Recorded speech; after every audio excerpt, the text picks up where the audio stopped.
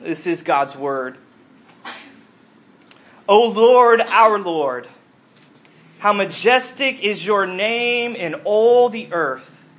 You have set your glory above the heavens. Out of the mouth of babes and infants, you have established strength because of your foes, to still the enemy and the avenger.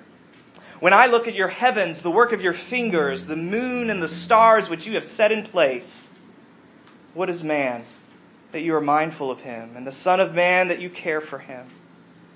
Yet you have made him a little lower than the heavenly beings, and crowned him with glory and honor. You have given him dominion over the works of your hands. You have put all things under his feet, all sheep and oxen, and all the beasts of the field, and the birds of the heavens, and the fish of the sea, whatever passes along the paths of the sea. O Lord, our Lord, how majestic is your name in all the earth. And now join me in the book of Exodus. It's the second book of the Bible, book of Exodus, chapter 20.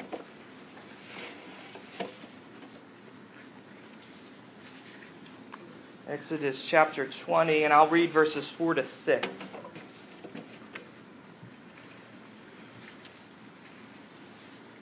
Exodus 20, verse 4. This too is the word of God to us. You shall not make for yourself a carved image, or any likeness of anything that is in heaven above, or that is on earth beneath, or that is in the water under the earth. You shall not bow down to them, or serve them.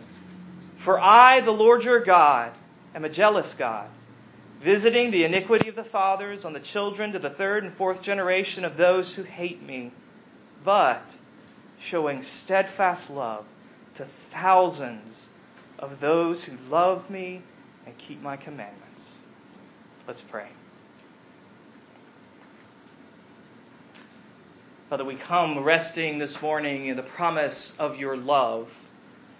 And that as an expression of your steadfast love to us, you have given us these words. You've given us this book, and you speak to us through this book and by your Holy Spirit even now.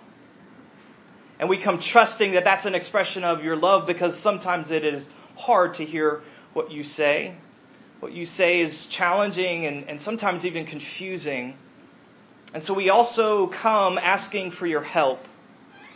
We ask that your Holy Spirit would humble us before what you say. That He would open us and make us receptive to your words. And that as we listen, as we hear, our faith would be nourished. And that it would produce in us lives of obedience that reveal your glory. We pray it all in Jesus' name. Amen. Some of you hate the word commandment. Some of you don't like that word, but if I'm honest with you, I kind of like it. I'm kind of attracted to the word commandment because I am attracted to the potential of clarity. I like the idea that maybe I can come to these 10 commandments here in Exodus chapter 20 and clearly understand what I should do and shouldn't do. But then I read these 10 commandments and I come to the second one and I'm disappointed. I mean, there are only 10 of these, right? And already we have one that seems to have nothing to do with me or my life. Maybe you felt that way as I read this text. Graven images, what? Check. I've got that done. I don't have to worry about that. I can take a 27-minute nap and then lunchtime. What does this have to do with us? Graven images. Well, I want to ask you for a moment to set aside that preconceived notion of idolatry that we have. That preconceived idea that it's primitive people bowing down before statues. And I want you to, for a moment, think about images. Just images in general. And how your life is full of them. And how your life is profoundly shaped by them. all of us this week have seen hundreds, maybe thousands of images. And they've affected our emotions, they've affected our budgets, they've affected our time, and they've affected our desires. And most of us have not only seen images, but we've touched them. And they've connected us to other people. They've connected us to information, to experience of all sorts. You know, I could put pictures on this screen that is above me that would make you hungry or sad or make you say, I want to go to there. So can you acknowledge the power of images? Can you acknowledge that they influence your life, that what you see impacts profoundly how you live? And recognizing the power of images, let's come back to the second commandment. And I want to ask a couple of questions. First of all, what's wrong with images? And second of all, what's right with images? What's wrong with images? What's right with images? So first of all, what's wrong? What's the problem with images? I need to say at the outset that God is not anti-art. The point of the second commandment is not that we should avoid drawing and painting and carving and sculpture and other human creative activities. That's not the point of the second commandment. We have to connect verses 4 and 5 of Exodus chapter 20. Verse 4, don't make any images, right? Verse 5, don't bow down and serve images. And the link between those two verses is a link of purpose. No images for the purpose of worshiping them. Don't carve something for the purpose of bowing down and worshiping that thing that you have made. God is addressing our intentions for what we make. He's addressing our response to what we see and what we touch. He is not saying, don't draw pictures or don't look at pictures. He's saying, don't replace me with what you can produce. Don't replace me with something that is man-made. Now, why does God care about this? Why does this matter to Him? He's already told us no other gods. That's the first commandment, and it seems like the second commandment, He repeats Himself. No other gods, and He just attaches images to that. Why does this matter so much to God? Well, there's certainly a relational issue here. We've seen throughout the book of Exodus that in a sense God is marrying His people. And He's asking from them exclusive love. And that theme continues here in this passage as verse 5 speaks of the jealousy of God. But there's more. The second commandment not only comes from the passion of a husband, it also comes from the passion of a designer. Notice where these problematic images come from. The heavens above, which is the sky, the earth beneath, and waters under the earth. Sky, land, water. This is Old Testament language for the order of creation. It's the way the Old Testament talks about how God has organized the world that He has made. And God is saying, don't mess with my design. Don't mess with the order that I have created. God, in the second commandment, is protecting beauty. It's one of the reasons I had us read Psalm 8 with the second commandment. Because Psalm 8 is a poem that celebrates the beauty of the creation order. The beauty of God's design. And notice how that poem that celebrates God's design begins and ends with the majesty of God. the splendor, the priority, the supremacy of God.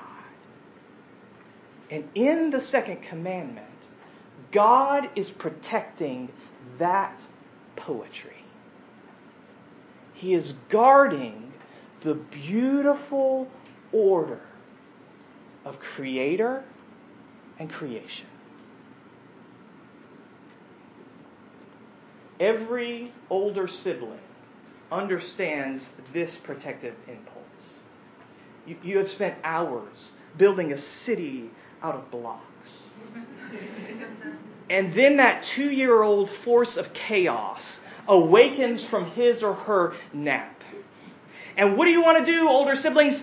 You want to guard your design. You want to protect your creation. That's what God is doing in the second commandment. He has made something beautiful. And He is guarding His creation. He is protecting the beauty of what He has made. So see, the problem with images isn't images. It's us. And what we do with them. The problem with images is our capacity to take what we have made and with it replace the one who has made us. The problem with images is our tendency to trust what we can see and touch with the trust that belongs to God and God alone. It is our tendency to look to creation for what only the Creator can give us. To reverse the order of what God has made. So for example, I have a friend that I went to college with who is on an extended European vacation and is posting many gorgeous pictures on Facebook from that vacation. And I see those pictures, and there's a dissatisfaction in me that attaches to them. That looks at them and begins to say and to believe, man, if I had that, I'd be happy. I'd be at peace. My life would be what I want it to be. There's nothing wrong with a European vacation. There's nothing wrong with pictures of a European vacation. The problem is what I do with those pictures. How I elevate a created thing to the place of the Creator. The trouble with images is that we attach to them our hopes, our confidence, our deepest delight. In that potential experience, that potential possession, that potential body type, that potential future. We let that rule our lives. We let that rule our emotions and our actions. We let that take over our response to the world and the way that we live. That's the trouble with images. That we would take what we see, what we touch, what we can make, and put it in the place of God. Can you see that? Take some time this week and reflect on how what you see influences what you want and what you love. But noticing the problem isn't enough. That isn't enough. And so we need to go on and we need to ask a second question. We've seen the trouble, the problem, the issues with images, but now we need to ask a second question. Not only what's wrong with images, but what's right with them. In Exodus 20, verse 4, the words image and likeness are also connected to creation. See, Genesis 1 tells us that God made all things. And at the end of that process, when He comes to the climactic act of creation, what does God say? He says, let's make an image. Let's make a likeness. Both of the words that we find in verse 4 of Exodus 20. God says, let's make an image and a likeness, and then He creates humanity. Male and female. In His image. And Psalm 8 sings about what that means. In the center of this poem that begins and ends with the majesty of God, right in the middle, what is there? Not the majesty of God, but our dignity.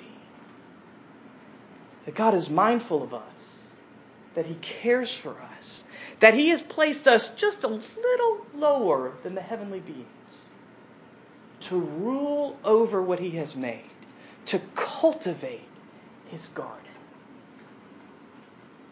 See, God, like an ancient king who would have made statues of Himself and spread them throughout His realm to remind people of His position, God has made us pictures of Himself with the intention to spread us out through all creation as an expression of His splendor, to accomplish and represent His purpose. That's why you breathe. That's why your heart beats. God is not opposed to images of Himself. He simply gives that role to us. That we would be His visibility in this world. That we would look like His character. That we would accomplish His purposes for what He has made. So when the second commandment protects the beauty of God's design, God is not only guarding His majesty, He's guarding our dignity, our worth, our meaning. And when we reject His design, we degrade ourselves. We become less than human, less than what He has made us for. And the problem is, that is exactly what we have done. Because the Bible doesn't end in Genesis 1. In addition to Genesis 1, we have Genesis 3. God's images, humanity, replacing the Creator with creation. There's the ideal of Psalm 8, but there is the reality of our sin. And the good news is that in response, God has not abandoned His images. He has not abandoned the purpose of making Himself visible through us. He has not abandoned that mission. No, He sent a better one. He has sent a better image. We read it this week in community Bible reading, Colossians chapter 1. Jesus is the image of the invisible God, the firstborn of all creation. You see, in sending Jesus, God takes alienated and broken images and He restores them and He reconciles them. Jesus fulfills the second commandment. Jesus is the poetry of Psalm 8, and He makes that poetry possible for us. Because in Him, we are reconciled. We are restored. That is His work. And so that our response to the second commandment should not only be to turn away from false images, it should be to turn with faith to the true image.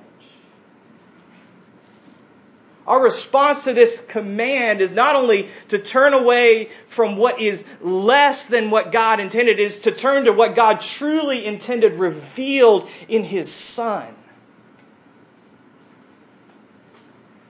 And not to gaze upon Him at a distance. Not to look at Jesus like He's a picture in a museum that we have to stand back from and we cannot touch. No, it is to receive Him and to receive His ongoing work to repair shattered images of God. The book of Colossians goes on to say it is to let His peace rule our lives. To let His word, His message, to dwell richly in us. Maurice Sendak, the famous author of children's literature, told the story of receiving a letter from a young boy who loved his books. And in response to that letter, Sendak sent a note and a drawing that he had made for this little boy. A few days later, he got a note from that boy's mom, and the mom said, "Thank you for what you sent. My son loved your drawing so much that he ate it." That's something of what our response should be this morning. That's how we should respond to the second commandment, to realize that God has sent to us an image and to receive Him and His work. In a moment, I will invite you to eat and drink what Jesus calls His body and blood. And yeah, there are theological nuances there, but still, Jesus calls it His body and His blood. And this week, in that flood of images that rushes at you faster than you can process, those images that invite your attraction, your attachment, your desires, and your devotion, God calls to you and He says, look, receive the true image. Receive the one who lived and died and rose to repair in you the image of God so that you can reflect His splendor to all creation. Let's pray.